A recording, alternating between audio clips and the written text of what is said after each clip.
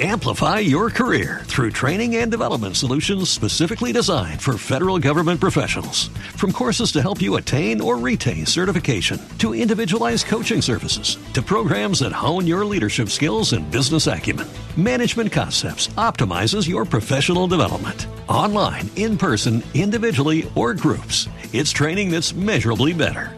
Learn more at managementconcepts.com. That's managementconcepts.com. Amplify your career through training and development solutions specifically designed for federal government professionals. From courses to help you attain or retain certification, to individualized coaching services, to programs that hone your leadership skills and business acumen, Management Concepts optimizes your professional development. Online, in person, individually, or groups, it's training that's measurably better. Learn more at managementconcepts.com. That's managementconcepts.com.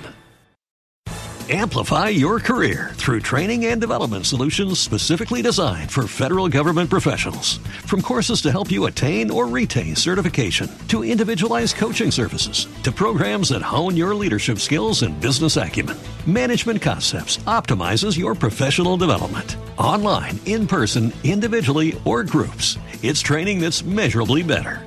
Learn more at managementconcepts.com. That's managementconcepts.com. When you bet fair on football, you get daily rewards, so any day can be a big deal. So whether it's a lower league match day, a top flight derby day, or a Champions League superstar showdown day, this week we're doubling our daily rewards. Get a €10 free bet when you bet €20 worth of multiples or bet builders. Double daily rewards, because we're Betfair. Max €10 free bet per day. Each bet must have at least one selection of minimum odds of 1.5 or 1 to 2 or more. Free bet valid 24 hours on multiples or bet builders. T's and C's apply. 18 plus. Visit gamblingcare.ie.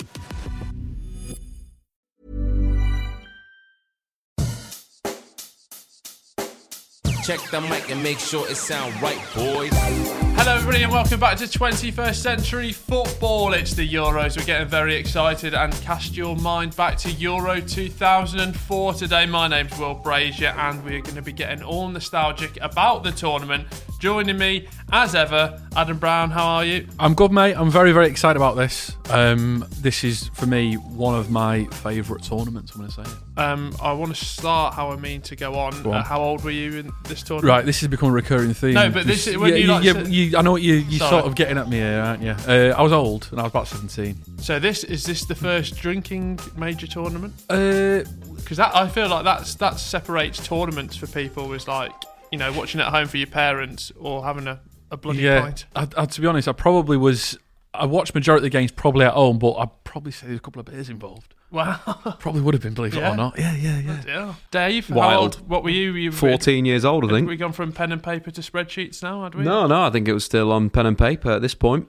Yeah. Sitting back and enjoying it. It is 2004. We have, of course, that sounded very French then. We are setting the scene, as always, by going to Wikipedia. Dave, I believe you're getting us started. Just, paint the picture. Euro 2004 was the 12th edition of the UEFA European Championship. The final tournament was hosted for the first time in Portugal from the 12th of June to the 4th of July 2004. The 16 qualifying teams for the tournament were Portugal, France, Czech Republic, Sweden, Bulgaria, Denmark, Germany, Greece, England, Italy, Switzerland, Croatia, Latvia, Netherlands, Spain, and Russia. Yeah, and I think one of the key things is that this is a tournament full of surprises. One particularly huge surprise, which we'll get onto very soon. And weirdly, a bit of a spoiler alert here, just in case you didn't know how this tournament ends or the outcome of it, the first match was the same teams as the last match. So the final game of the tournament was the exact same teams as the opening game, which is weird, incredible to think that can be a thing. Nice bit of bookending. There you go, yeah. And also, huge spoiler alert, just sort of say that in advance. I've got, as always, the official song was called Forza, meaning strength. It was written and performed by Portuguese-Canadian singer superstar Nelly Furtado. The song was played at every match and performed by Furtado at the closing ceremony. So we've got the scene there. I want to set the scene because over in England, our official song, as we discussed out off air, there were other songs. The official song was The Farm, All Together Now. Yep. Which, do you know what? It's one of those songs which just instantly reminds me of disappointment. Well, it's quite like it's a catchy song because we remembered it nearly 20 years on, but it's just a bit whiny, isn't it? Yeah, it is. What was the other one that was on? There was one that was, I think it was 442, and it was basically Come On England, which was a kind of a cover version of Come On Eileen. I don't understand how these still getting commissioned. Someone is wasting a lot of money making these songs. It was essentially take the word Eileen out and put the word England in, and then in some of the verses they mentioned how bend it like Beckham, cross it like Gerrard, lob it like Lampard, I think it was. Which I didn't know if he was particularly known for his lobs, but apparently in the song it was. But yeah, I mean it was a bizarre video as well. They actually preempted it because he had that one against Germany in the World Cup. Yeah, I mean they went 6 years prior to it happening, they made the prediction. They saw the future. There you go. Pre-tournament business as well. Does anyone remember the ball at this time? There's a horrendous picture of me in a full tracksuit with a cap on holding the Euro 2000 ball, which at the time I thought was a design masterpiece. You're really into balls, aren't you, Will? Yeah, I am. And this one was quite unique at the time because everything was white panelled, but this was silver with some sort of little lines. You remember it? Little what? No, did it cause a bit of controversy? Well, it was a break from tradition. It was silver. But was it one of those tournaments where they went through a phase in the 2000s in these tournaments where it was like the ball's unplayable? That used to be an excuse. Jabulani. There used to be a lot of English press would get it out in early saying, "Oh, the ball swerves all over the place. The keepers have got no clue where it's going to go." Yeah. And I'm like, that's a great out in case we do really bad in the tournament. I've got a feeling this might have been one of those tournaments where there was all kind of controversy around the ball. It might have looked great, but when it first came out, thought revolutionary. Looking back, it's horrible. Also, pre-tournament business. The England squad. Dave, is there anyone that sort of gets your passions going, gets your heart alight? No, I think it's a better squad than the previous tournament for sure. I think it's got better balance. I think that's the first thing. Nicky Butt's in there, someone that we spoke about, but I think Owen Hargreaves was a good asset then as well. That was when he was kind of a little bit more fit in terms of lack of injuries at Bayern Munich at that time. Top player Joe Cole was just popping off. I think it's a good squad. I think looking at that forward line, maybe that's where you could see some improvement there with the two backup strikers, Emil Heskey and Darius Vassell. Then that's a part of the squad when you look at and you'd say there isn't much depth up front. Maybe we're kind of speaking about that early, which has led to the later part of the thing. In a sense, I do respect both those players, but you're looking at Rooney at Everton, so fresh, and Michael Owen was still a very good player at Liverpool.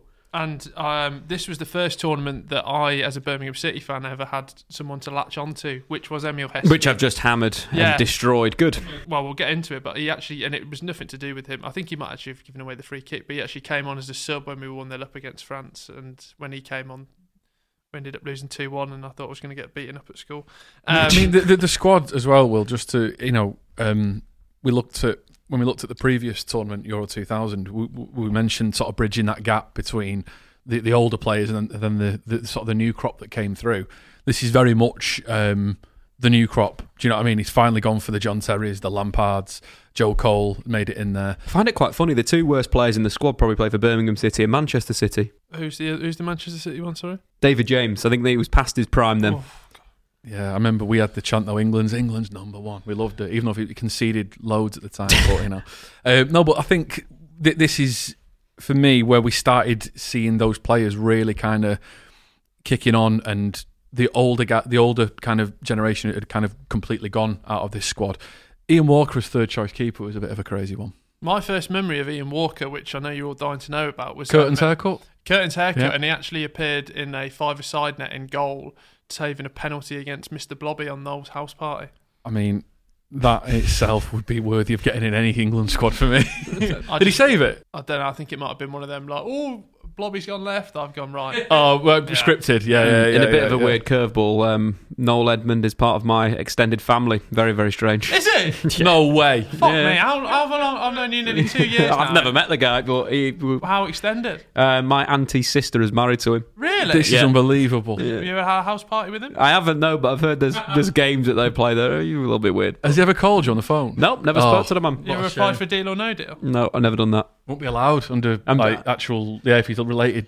Really? Ofcom rules would say he won't be allowed to do it. Yeah. Because he'd be saying, Noel's fixed it and he's won the money. We don't have the same surnames or anything.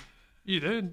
Dave Edmonds. We'll start now by getting into the groups, and we'll start with England because unlike Euro 2000, the group stages, spoiler alert, actually ends in some semi-success. But we start our first game in Portugal against France, and it's, as always, it seems in these Euros, that it starts so well. Frank Lampard scores, and we're beating the current holders. Again, sort of reminiscent of Euro 2000 in the sense that we made such a great start, and it's like, whoa, what's going on?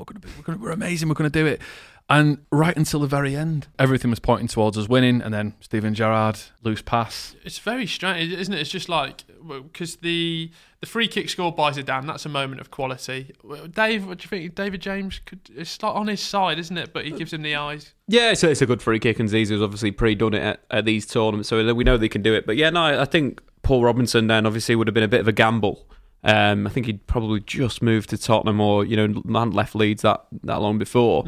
But you look at that, and I do think David James is a weakness within that squad. In terms of, is he top quality? Probably not.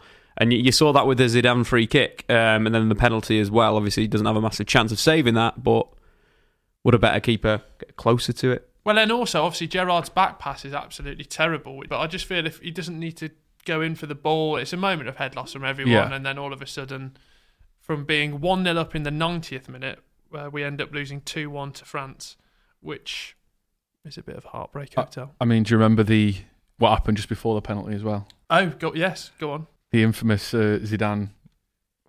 Yeah, it's like he's got a mothball down his throat. Just sicked up a little bit, and then just bagged the penalty, which is just. Even the way he threw up was calm. Yeah, do you know what I mean? Like normally, if he's like a big drama in it, but he was just like cool. Steps up to the plate. Puts it away. Do you think he was really nervous, or just had one too many the night before? I genuinely don't know. It was bizarre though, because remember at the time seeing it and thinking, has that just happened? Yeah. And it's like, no, it has. And then he's put it away, and it was just a horrible moment. But I've got to tell you, even though we lost that game, there was still positive to take from it. I didn't feel like we're done. I know it was only one game in, but sometimes you have a really bad opening game, you think, I know this tournament's going to pan out.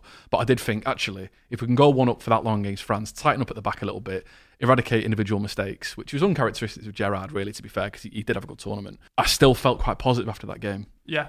As hard as it was in the immediate... That's the optimist in you. Exactly, mate, exactly. Dave, what would we be talking about sort of set-wise again? Is it back to 4-4-2? Is this the problem with the golden generation when we've got the talent trying to slip it all into one place? Yeah, I think you look at the midfield, that's a massive problem. How do you fit them all in? This has been the inherent problem with England for so long. Gerrard, Lampard, Scholes, you have to lose one in there. You've got to throw, some sort of workers in there. I think Owen Hargreaves came in and did quite well in an auxiliary role. But no, I think he played wide a bit as well at times for Bayern Munich and for England, and at fullback. So is that utility man in there? I think it's a better squad than what we previously had in terms of the defence is definitely stand out ahead. You're looking at the likes of Terry and Sol Campbell at that point was very, very good. And Ashley Cole decent as well. fullbacks. Ashley Cole probably left back of the tournament. So there's a lot of quality in there, but it's still difficult. It basically means you're playing one of Gerrard or Paul Scholes out of position. If we could go back in time, oh my God, and play with a three-man midfield, it could be great. It's like I always think about this, particularly with this squad when we had. Used to describe it as like the Gerrard, Lampard, Scholes conundrum. I was like, why not just play all of them? Just play three. And it's like no one ever thought of that. No, but as in, that still doesn't work. Yeah, but I mean, putting one out on the left didn't work as well. Definitely didn't work. No, 100%. You know what I mean? You could look at that point, Porto just won the Champions League in a diamond. Yeah. Well, we're going to go on to the underdogs later on, but surely that's a bit of a lesson there. You think England... Two great attacking fullbacks. Got Cole, as you mentioned there, probably the best left back in the world at the time. Gary Neville, up and down. Yeah. You've got three potentially really good attacking midfielders in Scholes, Gerrard and Lampard. Yeah. And we even had Hargreaves. And Beckham in there as well. But Beckham played a bit of that quarterback role at a time, didn't he? I think that was around the time they were messing about with that. But just feel they didn't get that balance quite right. Did you need both of the centre forwards as well? As much as Michael Owen was still in his heyday, was it just about throwing a energetic Rooney up, or even being more dogged than that and just playing for an Emile Heskey? There is options there, and it does feel like we are going back and we're kind of belittling the management, but it's kind of shown again that they haven't got it right. Yeah. The thing is, though, you'd think at least try one of them. I mean, you've got about three different ideas there, Dave. And But we're going back in time again. I'm looking at from a 2020 angle or a 2021 angle. I don't know. Where It's this is it's changed. 2004, where football has massively moved on. But it is the time of when the Makelele role came to be a big thing in the Premier League, and that would have been a perfect solution for England. Then it just feels like another real, missed out tournament in a sense. And I think it shows their mentality once again. It's another time we've looked at England and they've conceded late and lost a game of football from a very good position. That needs to be eradicated. Well, it was eradicated as we absolutely slayed the Swiss in the next game. Wayne Rooney, 18-year-old at the time, obviously all the talk and all the promise around him pre-Man United, but obviously this is the sort of tournament that spurred him on to go to Old Trafford. Rooney bags 2, Gerrard gets 1. That means we go into the final group game against Croatia. Both teams can go through, but both teams together can't go through. So it's a sort of playoff scenario. We go 1-0 down, but then Sven finds a way, Dave. That's what he does. He's a tactician. He's a genius. At this time, Wayne Rooney. Was it do metatarsal in this one, or was it the start of the quarters? I thought it was I think it was in the quarters. Yeah, in the quarters. Game, well, at this time, he scored 2 in the last one. He scores 2 in this. We are thinking we've got the world at our feet, the best young player in Europe, and it's coming home. I'm telling you what, I think that Rooney in that tournament was probably the most exciting player I've ever seen for England in a tournament, by far. I mean, obviously, I'm old, Will, but I'm not old enough to quite remember the 1990 World Cup. Jeff Ice got you off your feet, didn't he, back in '66? He's not that old! No, but for me, seeing Rooney, we could potentially go into the latter stage of this tournament. If we can keep him fit, which is ultimately the downfall of England, I think, in this tournament. But I think unbelievable. He just played completely fearless. He looked untouchable in some of them games. His control, the strength. I was like, I can't believe we've got a player who's this good. It's weird because he played so uncharacteristic of what England had been in previous tournaments that I'd watched, where he was taking games by the scruff of the neck. He was running at players. He was direct. He was scoring goals from outside the box. He was scoring simple strikers' goals, headers. He just seemed completely invincible in that tournament. But England have had players like Wayne before. Paul Gascoigne is another Wayne Rooney type player, and I think that's England are now producing more players like that, and it's taken them a bit of time to get there. But now we think of the England squad. How many of those players now do you look at Wayne Rooney and think, that is a similar player there that could do that? I also think that. Do you think part of it is not Sven saying play with as much freedom as you want and do what you want? I think that's just Rooney's game. I think he'd have just gone, I'm just going to play like that. No, 100%. Sven is very much a 4-4-2 organised manager. They were organised, and it is Rooney himself that carried this England side in an attacking sense, for sure, 100%. Think about the midfield was very much of a midfield. You say Joe Cole's probably the spark in there as well, in terms of having that ability to do something to open up the game. And Wayne's very much in that situation that Rooney then was probably one of the best forms of Wayne Rooney, because his game was very jagged in a sense, very, very sort of playing on instinct, driving through and fearless. And I think that's something that Wayne continued to have through his career. Maybe it got coached out of him towards the end, but at this point, very, very difficult to play against. And beating some of the best centre-halves in Europe. You think of that France team, top quality defence. Croatia as well at that point were decent. Niko Kovac, Igor Tudor, good players, good defenders. And I think that's credit to Wayne Rooney and the rest of the side. Did you get that sense, Will, especially in that Croatia game when he already scored 2 against Switzerland, but they did it again against Croatia? Yeah, and I think we'll come to it when it's. I just find it. I did honestly every time. I get carried away too easy. That's what I mean. Like you win 2 games of football in the group stage. You're like, we're gonna win, mate. Honestly, just have a bit of realism. No, I can't. Because I can't think logically. Mate. What's the point of having realism? You don't win 1 game and think you're going to win everything. With club football, I do. But with international, I completely get swept up in all the fever, me. I can't help it. And no matter what. There's, like you say, the farm's blaring out. Exactly. I've got 4-4-2 coming England in the background. I can't help it. Dave, do you not get caught up in the romance of it all? I think we as the fans, we drive this media rubbish that comes around. Do you not love it? Puts extra player on these players, follows their wives, gets involved in their life, and we're there for it. Hang on, we're getting a bit too deep here. We're just saying we're behind England. If they win, we get behind them. We're not talking about the... All links together. Listen, I think this would be the scenario, Will. It'd be like, we're having the party where we're after the Croatian, we're going, with the music's playing, we've got all the England classics on, Vindaloo's going, all the rest of it, and Dave knocks on saying, keep the noise down. Yeah, guys, come on, I want to think about Man United next year, please. Yeah, I know, he's there going, I hope Rooney don't get injured because we're going to sign him, and worried about... That'd probably be more my concern, to be honest. We're too busy riding the crest of a wave of England bringing the Eurozone. No, and then when it falls apart, you guys are there crying. I'm there having to console you. Here's a Boost bar. Here's a Snickers, Will. Smile. Honestly, It's only football, mate. We're going to you, win the Ashes. It doesn't matter. Freddie Flintoff's about to skittle the Australians out. if you ever have a hangover, a Boost bar and a Ribena, absolutely Combination. game changer. So that leaves France and England to qualify from Group B. After slaying Croatia and Switzerland, we send them slugs home, and let's have a look at Group A, which includes the hosts. And as Ad alluded to earlier, the first game of the tournament is between Portugal and Greece. And as we said, spoiler alert, those two play each other in the final. But a young Ronaldo pops up with a 93rd minute consolation goal as Greece win the first game. Whoa, you forget. Ronaldo conceded the penalty that made it 2-1 to Greece. Foul in the penalty area. Track him back. Karagounis and... Go on, Dave. That's a nasty. Come on, man. Sorry, yeah. Back yourself. You got it. But no, just to highlight that, they kind of shows Ronaldo's naivety at that point. Still quite a young player at Manchester United. Scored a really good goal, though, to kind of cancel out his mistake.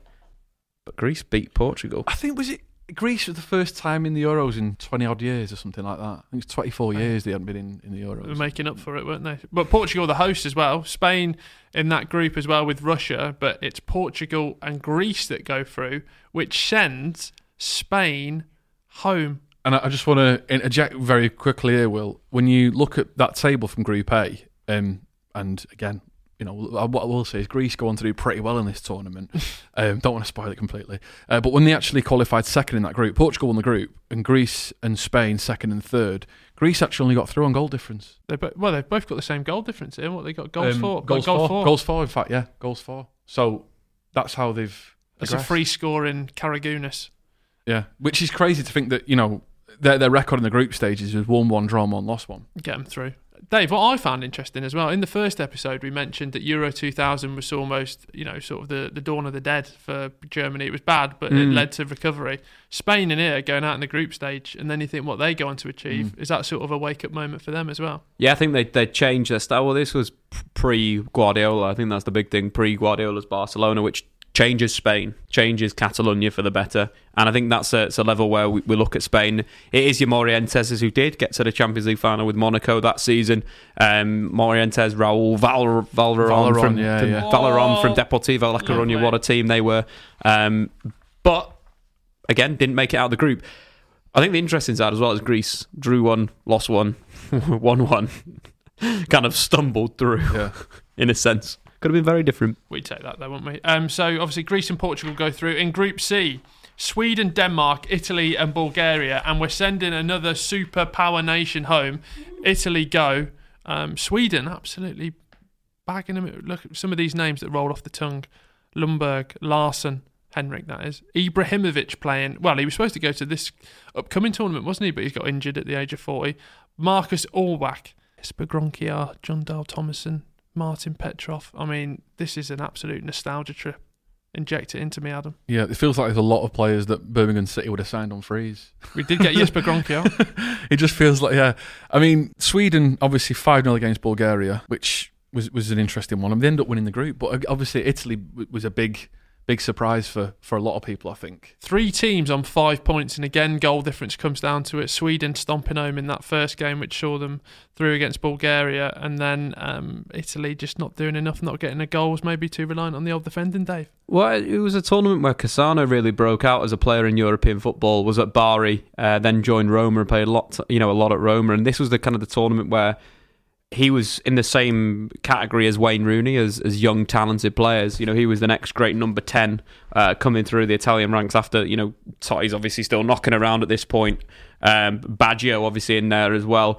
And it was his tournament, and they were a little bit unlucky to go out, you know, same points as Denmark getting through on goal difference. I do feel for Italy in this tournament. I think they were a good side, but didn't quite get through. Group D sees Czech Republic, Netherlands, Germany and Latvia. And to keep the narrative going, we send another super nation home. Germany, who've not quite got into full gear, but spoiler alert, they do quite well later on in life, go out in third place with 2 points. So in the first 2 Euros we've covered, Germany have not won a single game in 6 And that's quite crazy to think of. Yeah, that's When what it we're comes talking to about tournament transition. football. But they had some good midfielders. Torsten Frings, the goal that he scored in the opening game against the Netherlands was an unbelievable strike, an Talk me through unbelievable it, hit. Dave. Just a great goal.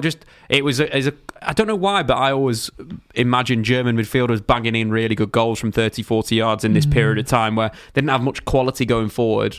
But the midfield was good, and I think it was a crack from outside the box again, some swerve on it. But I'm going to say now, the Czech Republic this tournament were my team of the tournament. They were unbelievable, great team to watch. The hipster's choice. The hipster's choice for sure. I think they had Karl Poborski was in the ranks in their most assists at the tournament. But Barros was unplayable. But he had they had a big man, little man partnership, similar that we would have on the football pitch, Will, of Jan Koller and Milan Barros. And I think they were a really good team at that point. It was kind of like, I think Nedved was still knocking around at the same point. Smitsa was there.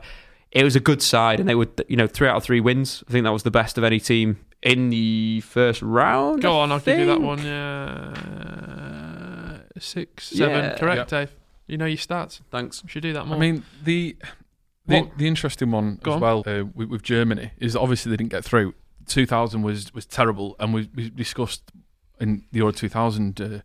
When we went through that they had this kind of reset moment, and they really kind of looked at restructuring their entire international kind of system and selection policy and whatever. And obviously in the 2002 World Cup they got right to the final, didn't they? But they didn't play that well. They weren't a good side. And they still had that transition phase, and everyone knew they were quite lucky to get to that final in 2002. So it didn't surprise me too much that they didn't actually do well here, because they were kind of carried by Ballack, weren't they, for those couple of years from early 2000s through to the mid 2000s. And the same thing happened here in a way. They had a couple of good players who were probably going to make it into that next phase, but they still had a couple of hangers-on sort of thing. So it didn't surprise me too much that they didn't make it through. Plus the Czech Republic were phenomenal. Yeah. And then they knocked out Germany in that last game, a 2-1 win. The Milan Barros goal is probably my goal of the tournament. A great run by him. I think he went past 2 German defenders and just passed the ball into the back of the net.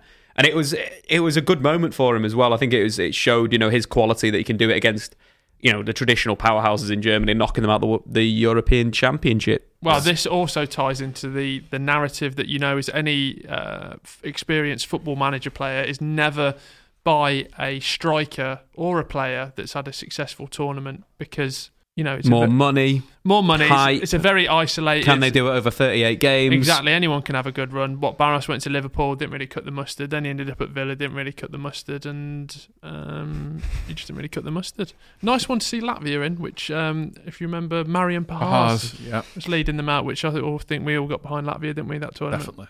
I would love a bit of Marian Pahars. Will there be more Marian Pahars chat in the next part? There won't be, because he got knocked out, and we're talking about the knockouts.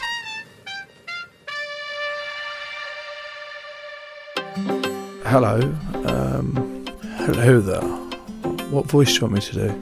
We will do a little bit. I'll just do my voice. Do your voice. Yeah, thanks. Hello. I'm Joe Marler. People think I hate people, but I don't. I actually love interaction with people. I love finding out what jobs they do and whether I could do what they do. The Joe Marler Show. Joe Marler Show. With new episodes every Wednesday. When you bet fair on football, you get daily rewards. So any day can be a big deal. So whether it's a lower league match day, a top flight derby day, or a Champions League Superstar Showdown day. This week we're doubling our daily rewards. Get a €10 free bet when you bet €20 worth of multiples or bet builders. Double daily rewards, because we're Betfair. Max €10 free bet per day. Each bet must have at least one selection of minimum odds of 1.5 or 1 to 2 or more. Free bet valid 24 hours on multiples or bet builders. T's and C's apply. 18 plus. Visit gamblingcare.ie. Acast recommends podcasts we love. If you are looking for a brand new true crime podcast, listen to The Making of a Detective, brought to you by the Irish Sun. The series is out right now and focuses on many of Ireland's most notorious cases and the man who once solved them. In episode 1, Pat Murray's story begins with the historic 2007 conviction of the murderer Joe O'Reilly. Put his thumb up and he said, "See you, Pat," as if to say, "F you can't get me." Follow along as we share the dramatic details of each case. Download The Making of a Detective. Acast is home to the world's best podcasts, including the critically acclaimed West Cork and the one you're listening to right now.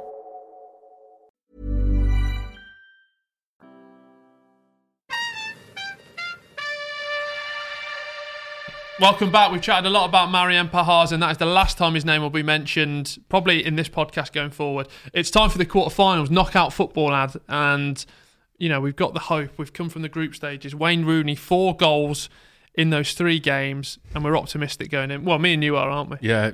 I mean, you know, Dave's not. He says calm down, but I'm all in. I'm thinking to myself, listen, I know Portugal have done well, barring the Greece result in that opening game. Mm-hmm. They've looked good. Ronaldo's looking dangerous. They've got some great players like Manish. He was good in that tournament. I think they had Costinha as well. They had a defensive midfielder. They had some. Rui Costa was still knocking about. They had a really, really strong team. But I wasn't favouring them. No. I thought, we've got Rooney. We're England. Exactly. We've got Rooney. We've St. got George. we're playing well. Those final 2 group stage matches, we scored 7 goals in 2 games. Why should we be worried? And you look at it, and I mean, great start for England. Again, it's the vintage 1-0 up after 3 minutes, and what I would describe as a unique finish, Dave, by Michael Owen on the turn. Sort of, I don't know, it's like a scissors kick, but not a scissors kick. Sort of. Just the classic Michael Owen poacher's effort, always being alive, always having that yard of pace to get on the end of the ball. It's like a karate volley, isn't it? Yeah, sort of like side on, right foot, past the goalkeeper. And it put England in a lead and in an advantageous position for once again. For 80 minutes, we led the game. And then another one to fit into this, never by a striker, definitely, off the back of a European success, is Helder Postiga. Yeah. Because he went to Spurs and absolutely stunk the joint out. Yeah. But did equalise in the 83rd minute, which took us to extra time. No golden goal this time, which is in our favour because Rui Costa bangs one in, and it's an absolute screamer. It's ridiculous. It is a screamer. It is hit hard. But I think because David James is in goal... He's made it look better than it was. Yeah, I don't think anyone would have saved it. But the fact David James is in goal just makes me think Ian Walker might have got, one of his luscious locks to it. Unless it had been scripted like the Blobby penalty. But, exactly. Yeah. No, but I think that, like you say, great strike. And at that point... Doom and gloom. I seem to remember Sol Campbell had a moment. Yeah, he did. Was that before that? I can't remember. It was before the Costa goal. Or? So it's it's after the Costa goal. I was just trying to think it was after the Lampard goal. But it was either to draw it level or it was like a winner. It might have even been a winner because I just remember again watch this at home, and I remember my dad when Sol Campbell scored. He was levering the sofa, just going yeah. Was it a leather sofa? No, it wasn't. Believe it or not. And he was hitting it, and I had to sort of like intervene. He was in the zone. I said, Dad, it's been disallowed. And he was crestfallen. I think he was slightly embarrassed that he'd gone all in and hit the sofa as well. Well, that should have been allowed, shouldn't it, as well? And there was nothing wrong with that. Well, and because we throw back to the '98 World Cup, and he had one disallowed there, and that shouldn't have been disallowed. So it's just a bit of doom and gloom around Sol Campbell. But he's just like, don't go up for corners, mate, because you're going to get a disallowed goal. Terry wins a header, knocks it down to Lampard. He bangs it in. We're going to penalties. My first tournament was '98, so it started off with doom and gloom in a penalty shootout. This is the first doom and gloom of the modern era, it feels like. Yeah. This is where the hoodoo starts. We didn't have it in 2000, we didn't have it in 2002, did we? We just got cleanly knocked out in both of them. So this is the first one, really, where since the 90s, this is where straight away the whole stress of penalties kicked back in for us. The players we were putting forward for the penalties, I actually felt fairly confident. Yeah. I thought, we're going to have a decent chance here. They looked, Well, Beckham's already missed one in the tournament against... If we didn't mention that France game, we were 1-0 up and Beckham misses a penalty in that game. Yeah.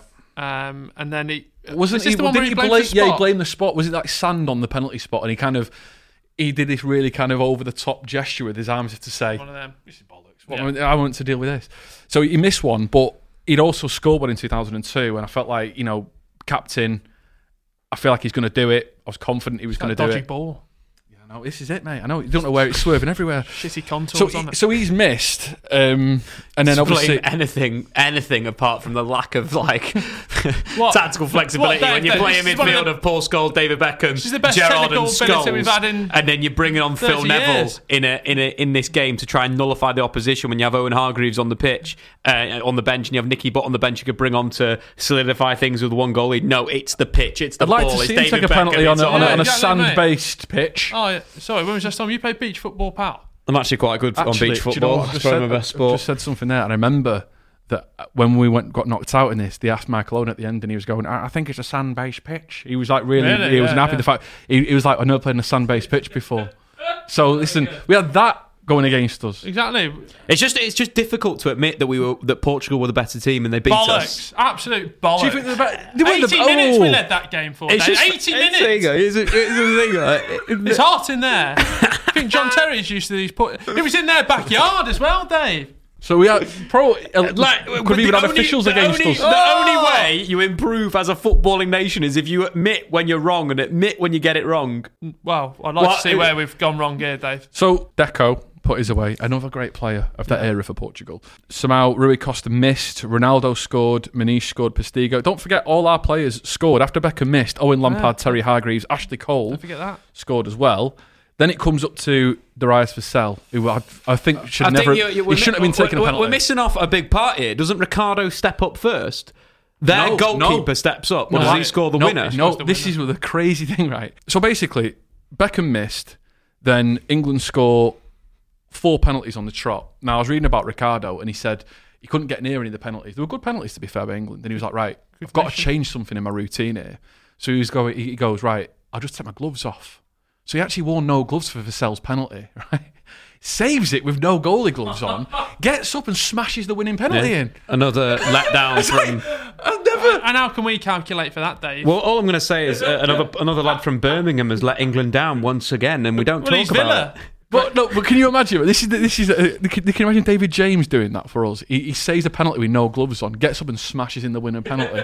He just added insult to injury for me. If Stuart Pearce was in charge, he probably would have put. To be fair, mate, he'd have been penalty number 1. The Rice. Have you ever heard the story about the team sacrificing a goat in front of the Rice Vassell? Joined for Series 3 of 21st Century Football. Portugal go through. I felt for Vassell, though. I did feel for Vassell. I did, because I actually thought under Sven, he was all right. He used to come on and he had plenty of pace, and he used to kind of change it up a little bit. And obviously, he got a lot of chances because Owen was injured quite a lot. And I felt like after that, it really psychologically kind of impacted him, I think, moving forward. But you know what? These things happen. You know, it's Dave's there going, we deserve to lose. It's tournament football, Dave. Anything can happen, especially when you've got dodgy officials. France versus Greece. Now, they are the current holders of the European trophy. And they go in against Greece. You know, Greece are doing well. They're sort of, the party team. Everyone's getting the party team. Yeah. Czech Republic with a party team. No, Greece were the old aeroplane parking the flaming aeroplane in front of their goal. No, there was nothing pretty about that footballing team. Well, let's get things right now. Let's get it correct. Let's not pretend that England got knocked out because they were the better team against Portugal. 80 minutes, Greece was shocking. 80 they were minutes. awful to watch. 80 minutes, Dave. Is it Chris? Charisteas. He was actually, I mean, the fact he was your typical big, powerful centre forward, and he really kind of he dictated the style of play for Greece, didn't he? Very much kick it up to him. Well, he was a target man for him, wasn't he? Do you know what I mean? And what you're saying? Greece didn't deserve to win, didn't it? I am, pretty much, yeah. I'm going to be you know what? It's one of them things where, you see it in club football so often where you've got to play to your strengths. Because if they'd have started trying to knock it about, they're going to get outplayed by all the teams, aren't they? So you think, well, what have we got? We've got a big man up front who can get an head on it. Let's play it up to him. And obviously it's worked. Yeah, I agree with you, Dave. It wasn't pretty. It wasn't great football to standards. watch. The Czech Republic had a big man up front, but they were the top scorers at the tourney. So I suppose they had other players around as well who can make things happen. You're exactly right. Look at Birmingham City. We've got the Duke. We haven't played all season. Starts playing, knock it into the back post, he scores. But football's simple. This was very much a tournament of to go up to what you said, Will, is players that had notoriously not done that well in the Premier League or in English football in general, and they seem to be lighting it up. Theo Zagorakis, who I think was the captain for Greece, he ended up becoming one of the players of the tournament just because he was so instrumental in what they were doing. You know, I mean, I think he was a shithouse. He was booting the ball up long, I think, for Charisteas. But I think he was like set piece. He's actually a good player. Yeah, and he had a couple. Won't have anything said bad about him. A couple of scenes, decent lad. But he had a couple of scenes at Leicester where he was kind of pretty average at Leicester, I think. They had Delas as well, who'd actually played for Sheffield United previously. And then I think they were a lot of those lads had played in Italy, played for Inter Milan, played for Roma. Yeah, I think he got his big move, and then they went to the Premier League afterwards when they were sort of in the descendant of their career. Let's put it that way. Is it a bit like the Iceland syndrome, where we're, as England, we can be very a bit snotty, a bit hooty tooty, a bit look down our nose on these nations, and especially back in 2004, these teams can spring a surprise when the ability's there, but just because we think they're a small nation, we go, definitely, yeah. Definitely a case they were awful. They weren't a good football team. We have to remember they won it, but they were a defensive team. They beat France, Dave. They were a defensive side. Well, let's not celebrate them as footballing gods. To chop an orange, Dave. Do you know what I mean? Yeah, I know this, but we can't rewrite the past and say that they were a good footballing team. Who won the tournament?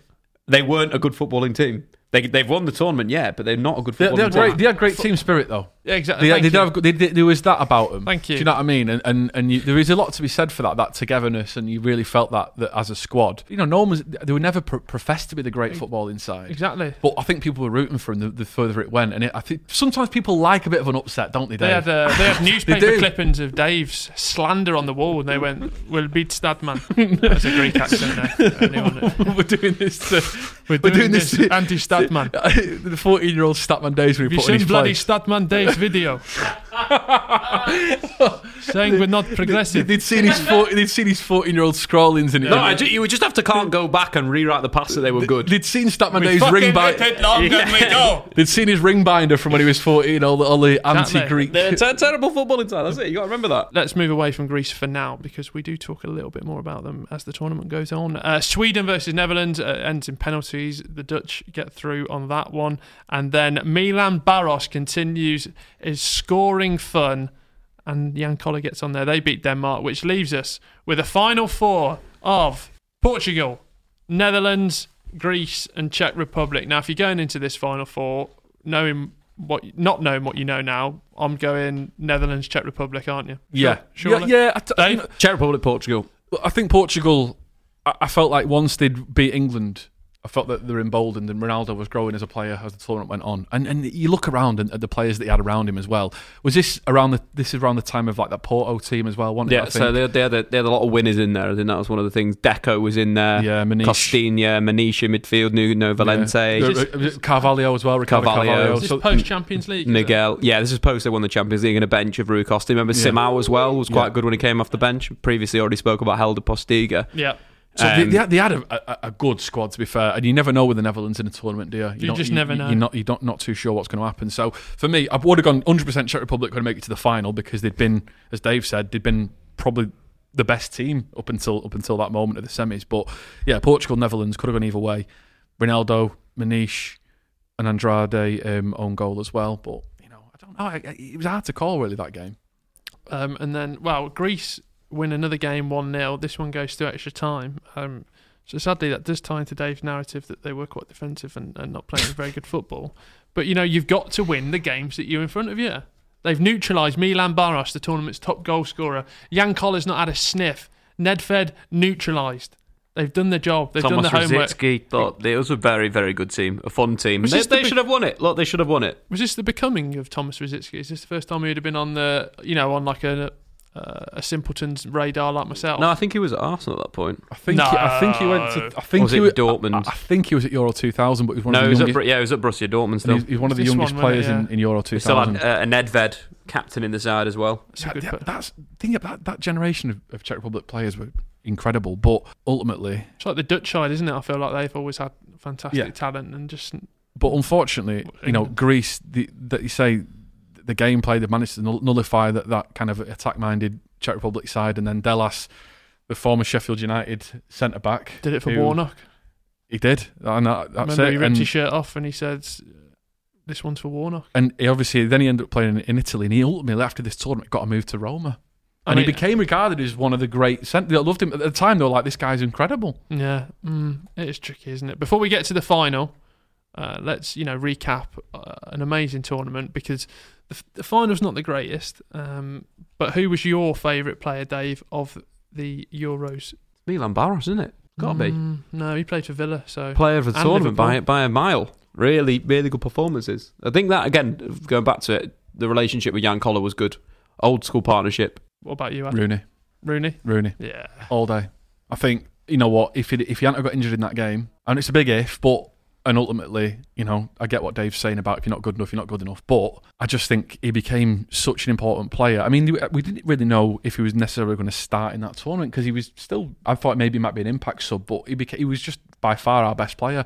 And then losing him, as soon as he went off the pitch, I thought, oh, God, something Something's not right. Yeah, and for me, if we'd have stayed fit, it's a big if, but I think we would have gone all the way. I do think of all the tournaments we've been knocked out on. Will's just been talking about how good Greece were. How were England supposed to beat Greece without Wayne Rooney or with Wayne Rooney? We'd have found a way. Obviously, the greatest side in world football. I think we were the most exciting teenage player in the world at the time. I think that he would have outfoxed Dallas. We'd have gone fucking toe to toe with him and Heskey up top and just got round him. Heskey just fucking get round pushing him. over Dallas. No, I think for me, Rooney. I would say Karisteas, Zagorakis, Dallas. Some of those guys, for Greece. He didn't play the best football, but in terms of sheer spirit, you've got to kind of take your hat off to him, haven't you, really? What was the greatest match of the tournament, Dave? I think the Czech Republic-Germany game was a good one. The 2-1 win in the group stages. I think that was probably an open game with two sides that needed to win the game. So I think I'd put that up there. I don't think this was a great tournament. No? It's not going to go down in memory of being a great tournament. I don't think we've got the same vibe as 2000, where you've got Yugoslavia, you've got the Netherlands popping off.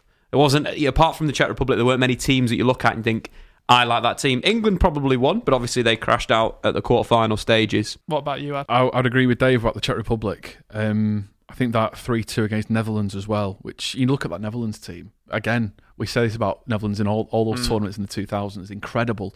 Van Nistelrooy had quite a good tournament as well, by the way. He scored Ian Robin was there. Seedorf. It was a very good traditional Netherlands team. Yeah, and they still had a really strong side. And for the Czech Republic to beat them 3-2, again, it's the Barros and Koller connection. Vladimir Smysa scored one as well. But yeah, I'm going to say, I remember at the time thinking that away from England, Czech Republic were definitely the most exciting team in the tournament. So I'd probably agree and say it's probably one of those Czech games. I think the high-scoring Sweden game as well was just for the sheer goals. I think it was the 5-0 against Bulgaria. I mean, you really want to say the final, but you can't really. It wasn't. It's exciting in the sense that you got a winner that you didn't expect, but it wasn't. They weren't a great side to watch, Dave. I'll give you that. Well, why? So you berated me for 10 minutes, and now we're back saying that I was right and Greece were rubbish. No, they weren't rubbish. They weren't rubbish, Dave, because they've just won the European Championship. But we're talking exciting games. You can define what I define rubbish is different to winning. So you'd rather have a good team but get knocked out in the quarters? Oh, absolutely. No, get the fans. The fans on side.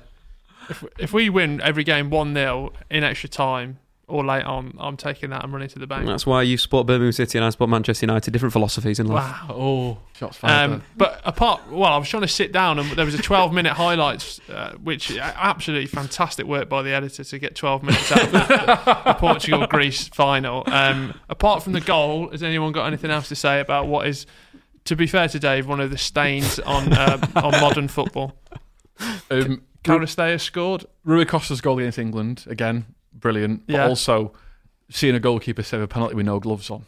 Yeah. Just blew my mind. Is that your iconic moment? I think for me, like I said earlier, it just added insult to injury. He saved a penalty and then jumped up, and it seemed like he did it all in one motion as well. It's like he's gone bang, saved it, just ran up and smashed it. What a penalty, by the way, as well by Ricardo. Just to win it. Yeah, for me, walk-off moment. Yeah, if it's not a Greece-related moment, it's going to have to be that for me. It's just an everlasting. While Darius Vassell's crying his eyes out in the corner, Ricardo's just stepped up and smashed an unbelievable penalty straight past David James. Dave, done, dumped out the tournament. Who?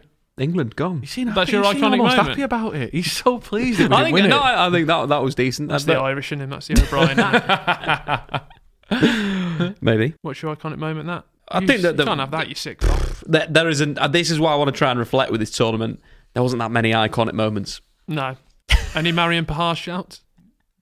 He's probably had too many shouts already. He's done very well for himself. You've given him a big ride. What do you reckon? I reckon that I think the Torsten Frings goal at the start of the tournament probably my favourite goal. There might be an argument to say it was like the full kind of onset of Ronaldo maturing as a player, almost. Do you know what I mean? We saw him become really. He was still really young, wasn't he, in this tournament? What was he? 19, something maybe? Would he something like that? No, I think it would have been 20.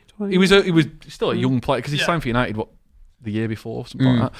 So we saw him becoming such a key component of that Portugal team, and you almost kind of took more notice of him. I think the future was bright for Manchester United. I think also you can take from that Rooney, obviously going to join Ronaldo, doing bits as well. And, you look at that and you think, this is going pretty well. Right, there we have it. Euro 2004 done and dusted. As Dave would say, a stain on modern tournament football over the last 20 years.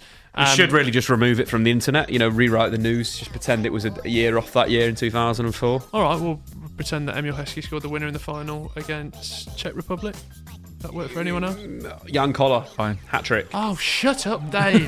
How have you enjoyed it? Loved it, mate. Yeah, do you know what? For me, actually, I really enjoyed the tournament. I just from an England perspective, for me, it was one of the best England performances at a tournament in terms of, didn't get as far as we have done since, but just with sheer excitement, especially around Rooney.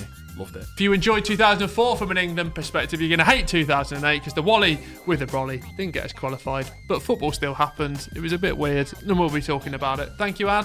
Cheers, mate. Loved it. Cheers, Dave. A great tournament, 2008. I've got a little a bit better than this one. I'll give you that. Got a little Greece shirt for you in my back, and we'll see you soon.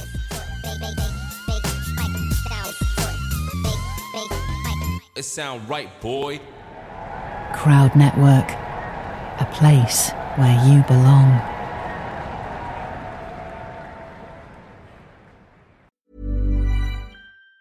When you bet fair on football, you get daily rewards. So any day can be a big deal. So whether it's a lower league match day, a top flight derby day, or a Champions League superstar showdown day. This week we're doubling our daily rewards. Get a €10 free bet when you bet €20 worth of multiples or bet builders. Double daily rewards because we're Betfair. Max €10 free bet per day. Each bet must have at least one selection of minimum odds of 1.5 or 1 to 2 or more. Free bet valid 24 hours on multiples or bet builders. T's and C's apply. 18 plus. Visit gamblingcare.ie. Sports Social Podcast Network. Amplify your career through training and development solutions specifically designed for federal government professionals. From courses to help you attain or retain certification, to individualized coaching services, to programs that hone your leadership skills and business acumen, Management Concepts optimizes your professional development. Online, in person, individually, or groups, it's training that's measurably better. Learn more at managementconcepts.com. That's managementconcepts.com.